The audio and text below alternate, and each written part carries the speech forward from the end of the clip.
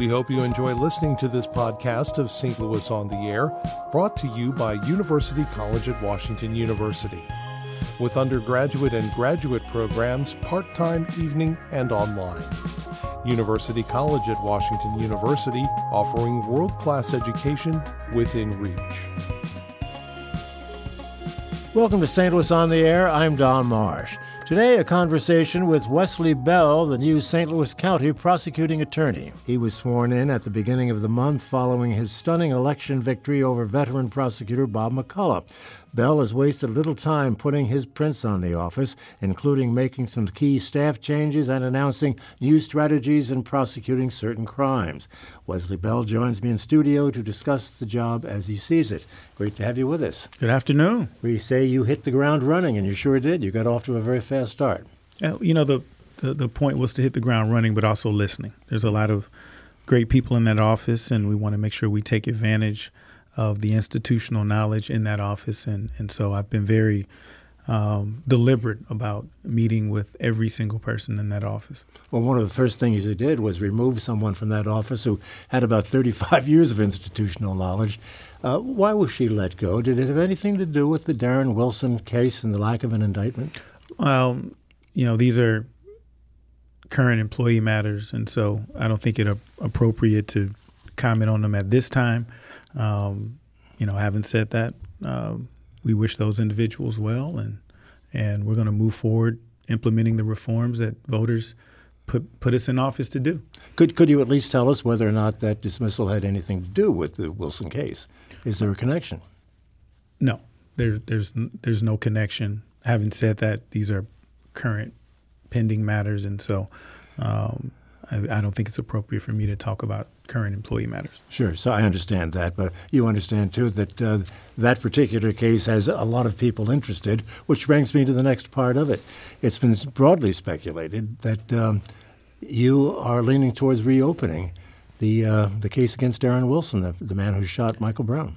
And Mr. Marsh, if any speculation is just that, what we've been focusing on are implementing these reforms that I actually campaigned on.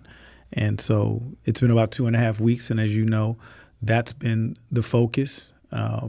If there are any forthcoming announcements on any case, I would let you all know. But at this point, what we're doing is we're focusing on implementing the reforms that voters put us in office to do. Just one more question on that, and that is the fact that would the Justice Department's position on the Brown case have any influence at all on any action you might take in the future? There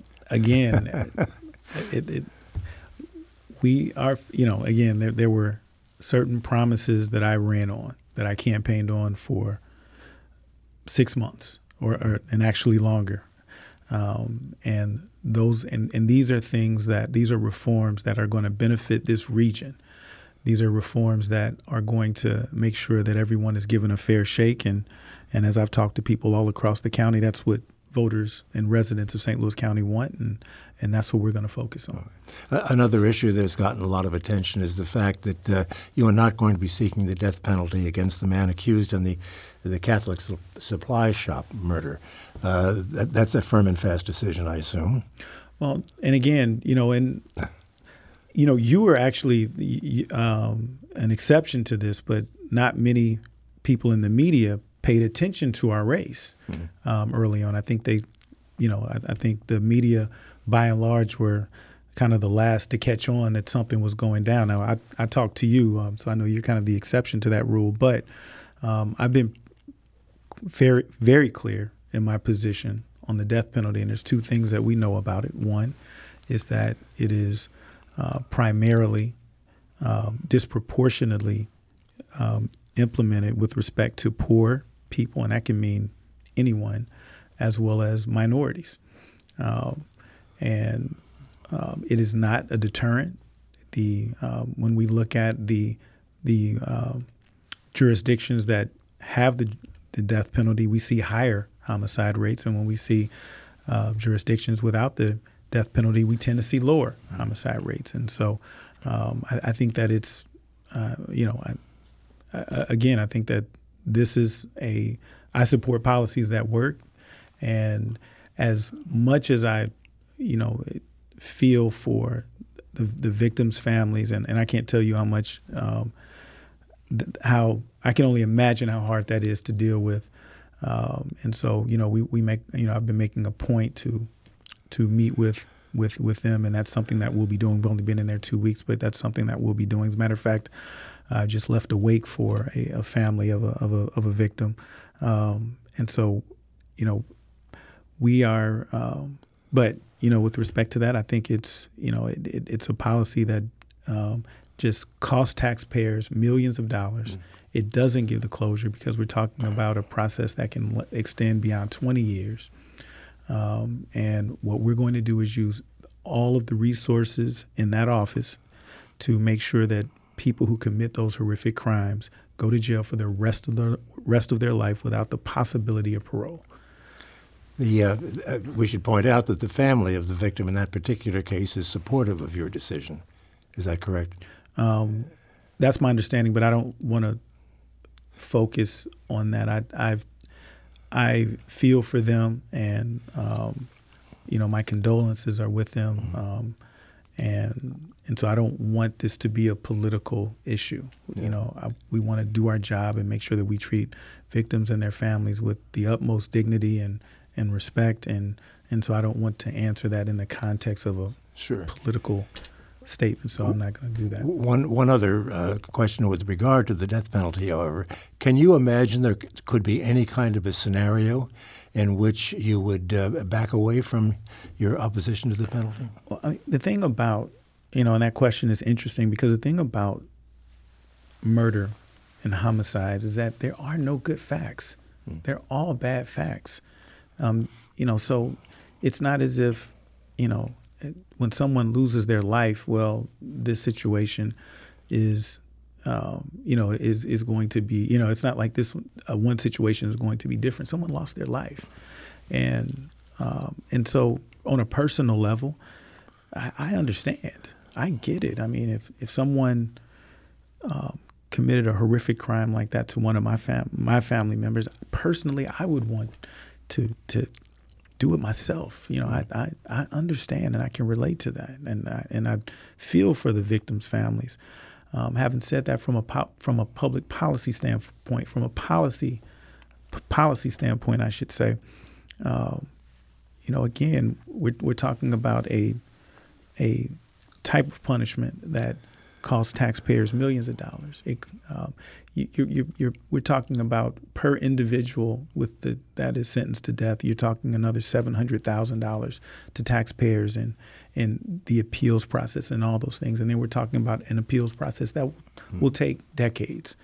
And so, of course, I think about those kind of things, and in situations that I've seen just in these last 2 weeks, you can't help but to personally want revenge, but I think we have to be above that and beyond that, and we have to look at what's best for our community. What do you make of the recent unionization of your staff members? A lot of people have suggested that they did that because they wanted to protect themselves from you and protect their jobs. On the outside looking in, we said you hit the ground running. On the outside looking in, I could see people having that perspective. But I've had a chance to talk to many, staff, attorneys, support staff in that office, and the reception has just been amazing. I support workers' rights to unionize and organize, and so. And I'm a union guy. I was in my old life a few weeks ago. I was a member of the NEA as a college professor, and so I support that. Having said that, there are some concerns with the choice of a union. And so again, I want to be clear: there's no concern with prosecutors who want to unionize, but there's a concern with the choice of the union because we're talking about real and potential conflicts, and as prosecutors, one of our roles, our duties, is to serve as checks on law enforcement.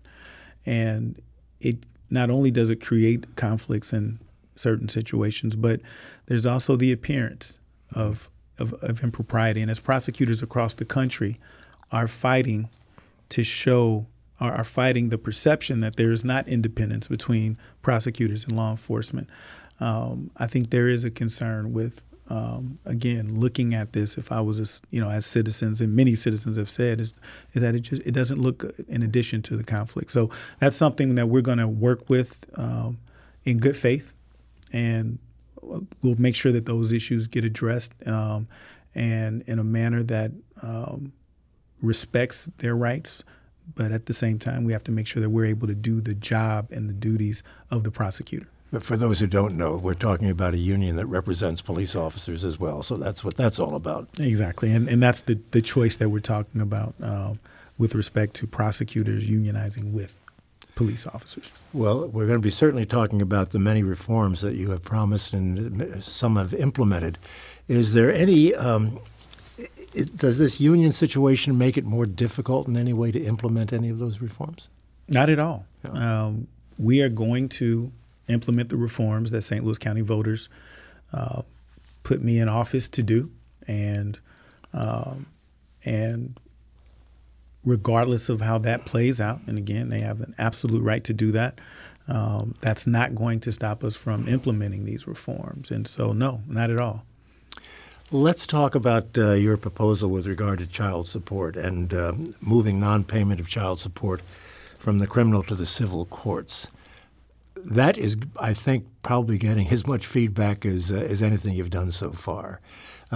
Make your case for why you're doing that, and I'll give you some comments from people who have sent us some emails on that. And I appreciate the question, because this is a nuanced issue, and it does, and it's hard to say it in a quick blurb, and so I want to be able to explain that. And so, there's 2 points that I'll make. First and foremost is that,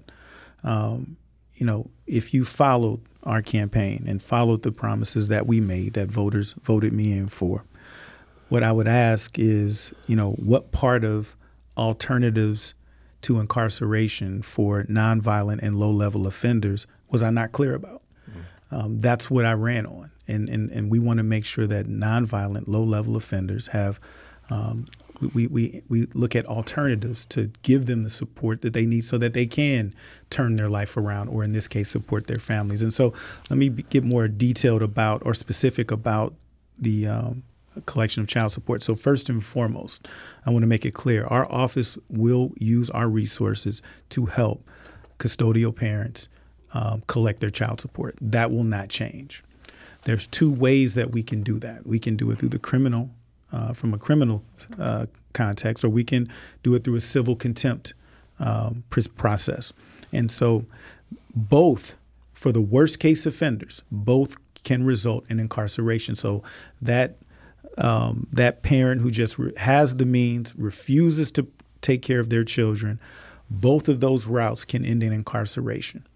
The difference is that if you go through the criminal route, that individual not only can be incarcerated, but now will have a felony on their record. And we know how tough that is to get a job. And I want people to understand why this is important. For those worst case offenders, incarceration is so that they pay their debt, they receive their punishment, correct the behavior, and then they move on to do the things that they're supposed to do. Well, the problem with a criminal conviction is that if you assume that person is incarcerated, the light comes on, and now they want to do well and take care of their families, they can't, because they have that record. And we know how difficult it is for people to get jobs without with a felony record. Now, if we go through the civil contempt side, and that same person is incarcerated, the light switch goes on, they want to do well. Well, that's not going to hurt them. Mm-hmm. It's not going to hurt their opportunities to get jobs, get housing, go back to school. And so we will be using our resources to help those moms and dads collect child support. We'll go through the civil contempt route, which for the worst case scenarios, the option of incarceration is still there. I want to make that clear. But we want to avoid the criminal side of it. I mean, these are civil orders, and that's how we're going to deal with it. There was a piece in one of the papers or somewhere suggesting a member of your staff is considerably in arrears. That has to be somewhat embarrassing for you to have that come out, given the context. It's really not, and I think it actually serves as the point of what we're doing here. In this case, and let me be clear, I will generally not make comments about any employees in that office. This individual has given me permission to talk about it, and so I will talk about it briefly. This was a situation where his children lived with him. They've lived with him for several years, and his ex-wife, they came to an agreement through the civil courts. They came to an agreement, an amount, that amount, as he is in compliance with that amount. And I think that's the point. We want to give people an opportunity. These are generally civil matters. And we're not talking about the worst offenders that rise to potential criminal matters. This was not in that situation. But at the same time, I do get it. And I'm glad that he takes it so seriously to where he wants to make sure he takes care of it. And he's giving me permission to talk about it. So I think that serves as the example of what we're trying to do. You've only got 3 years and 50 more weeks of this, Wesley Bell. That's all. That's all. We are talking with Wesley Bell, who is the prosecuting attorney in St. Louis County. We'll continue that conversation in just a moment. This is St. Louis on the Air on St. Louis Public Radio, 90.7 KWMU. Thank you for listening to this St. Louis on the Air podcast supported by University College at Washington University, with undergraduate and graduate programs part-time, evening, and online. University College at Washington University, offering world-class education within reach. And welcome back. We'll continue our conversation with Wesley Bell in just a moment. But first, here are some of the stories our St. Louis Public Radio newsroom is following today. St. Louis County Council's Ethics Committee is convening today to discuss the St. Louis Economic Development Partnership Board's questionable relationships with developers. The hearing comes after the partnership's CEO, Sheila Sweeney, stepped down. She faced accusations that County Executive Steve Stenger had undue influence over the partnership's dealings. With the push to force a statewide vote on a merger between St. Louis County and the city of St. Louis, several state legislators are speaking out against the idea. Lawmakers from throughout the state are saying only city and county residents should get to decide the region's fate. And a new report called the 2018 Equity Index gives St. Louis mediocre marks for racial equity. Join St. Louis Public Radio this afternoon for local and regional news and throughout the day on our website at stlpublicradio.org. Now back to the conversation with Wesley Bell. We'll get back to child support in just a moment, but referring to one of those headlines there, this talk, and you're hearing it too, obviously, about the potential for a city-county merger or consolidation. What do you make of that? That could impact your office if it ever comes to pass. I think that is a question that should be left solely in the hands of the residents and voters. When we talk about the direction of this region, I do think it's important that we do think regionally and that we work together. However, that issue I think has to be decided by the voters, and so.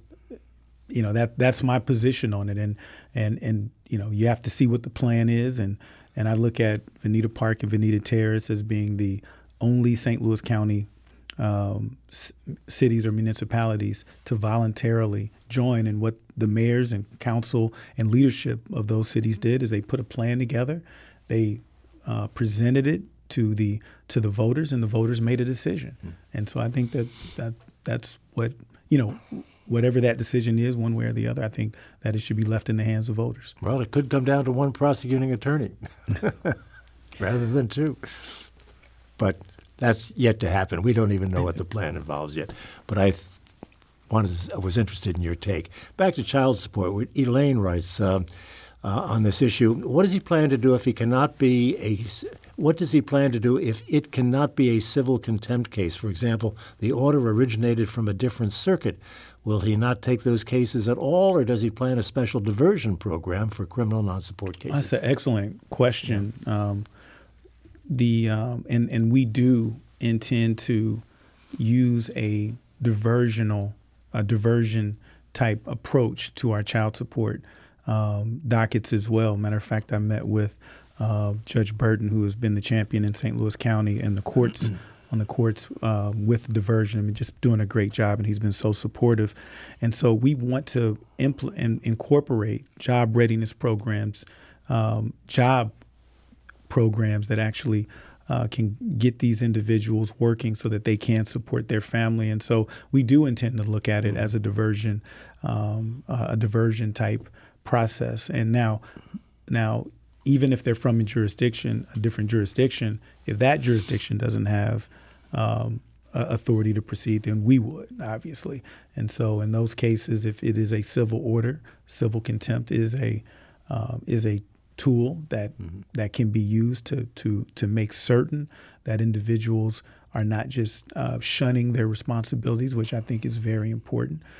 But at the same time, when I talk to custodial parents, men and women, the feedback that I get is that they just want the support. They don't necessarily want the individual to get a felony conviction and go to jail, but they do want the support, and that's important. And so I think there's a way that we can use our resources to effectuate what actually will keep families together. Let's talk about some of the other reforms that you talked about during the campaign and get some sense of what has been implemented, what can be implemented, and where we are right now with some of these things. Why don't you take the ball from here and say where we are at the moment? I'm happy to, Don. Thank you. First, and I'm really proud of what we've been doing thus far. We have a great team. We announced recently a very large expansion of the diversion programs with community partners. We are in the process of setting up an advisory committee, and that will be chaired by Dr. Kendra Holmes, who is the COO at Affinia. And Affinia, top down, has been so supportive. But there's also other community partners, such as the Urban League, such as Mallinckrodt, and several other organizations that are jumping into the fray to help us provide resources so that we can offer more treatment and individualized treatment, which is so important. And much of what these individuals are doing, matter of fact, everything that these organizations are doing have no cost to taxpayers. These are grants and organizations that are investing in these programs, community organizations. And so I'm really proud about that, because when we look at where most of our crime is originating, the genesis is often drugs. Even directly or indirectly, it's often drugs. And there's a progression. People start at low-level crimes. They progress to the violent crimes. So if we can address the root cause, we'll see our crime rates go down, and we're going to help people as well. And you keep them out of jail. And we keep them out of jail, absolutely. And that saves taxpayer dollars, astronomical amounts of money as well. What does it cost to incarcerate a person? Do you have a number that you... On average, we're talking in the $30,000 range. But keep in mind, but if someone has special needs, healthcare needs, mental health care, that's footed by St. Louis County, and as well as St. Louis City and St. Louis City. And so, so when we, if we decrease the jail population for low-level nonviolent offenders, obviously we're not talking about violent offenders. If we just decrease it by 5 to 6%, we're saving several $100,000 just for a small, and it's probably actually more. We're still trying to get those hard numbers, but when we look at other jurisdictions where you've seen a greater decrease, we can save the county millions of dollars. Mm-hmm. Now, there is some infrastructure that we need to catch up with in St. Louis County. In St. Louis County, we don't have drug commissioner. In St. Louis City has 2, but we have 3 times the population, and we don't have a dedicated docket or dockets for these types of courts. And so that's something that I see an appetite for in the county.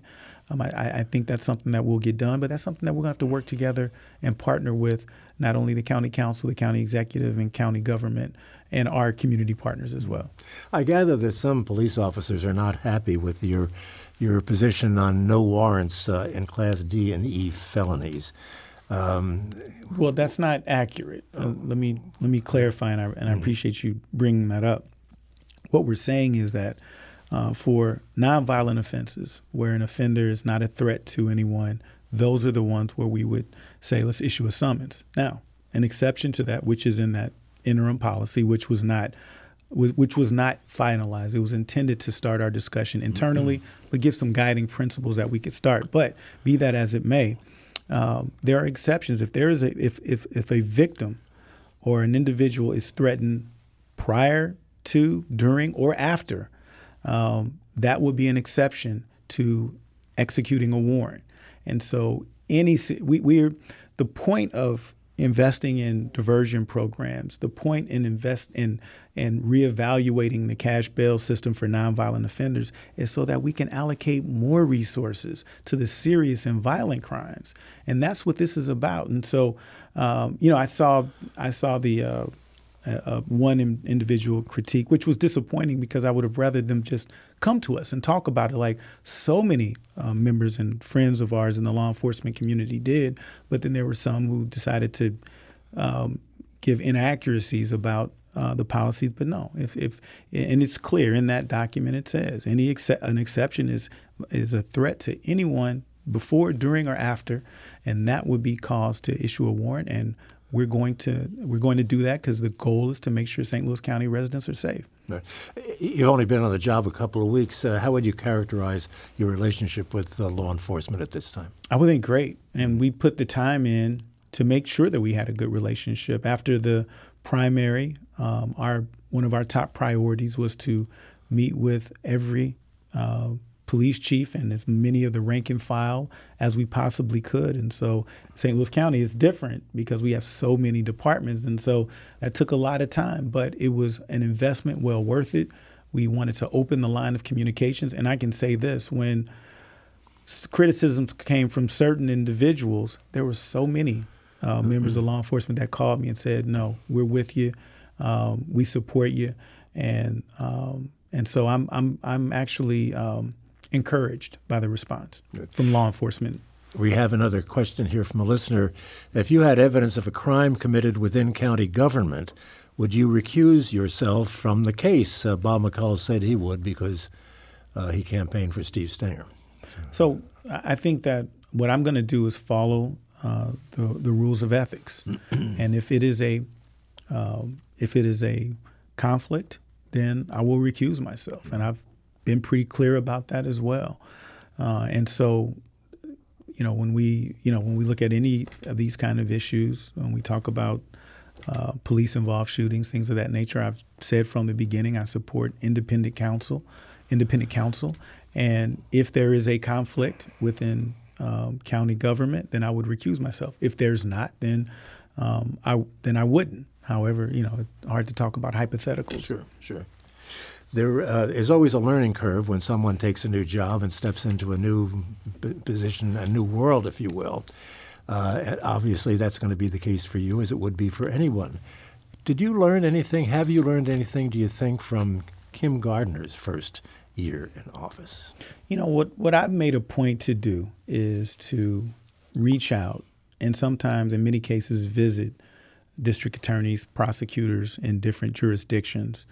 And one of the questions that I ask is, in your first year, what did you do wrong? Mm-hmm. It's easy to find out what people did right, and that's important too. But, I've been focusing on asking people, hey, if you had to do it over again, what would you do differently? What did you do wrong? And so, so I've talked to not only Kim Gardner, Kim Fox, Larry Krasner, Miss Ott in Houston, and so I've been able to get a lot of good advice and utilize that advice. And I'm keeping my own list of DA that comes along that asks me that same question.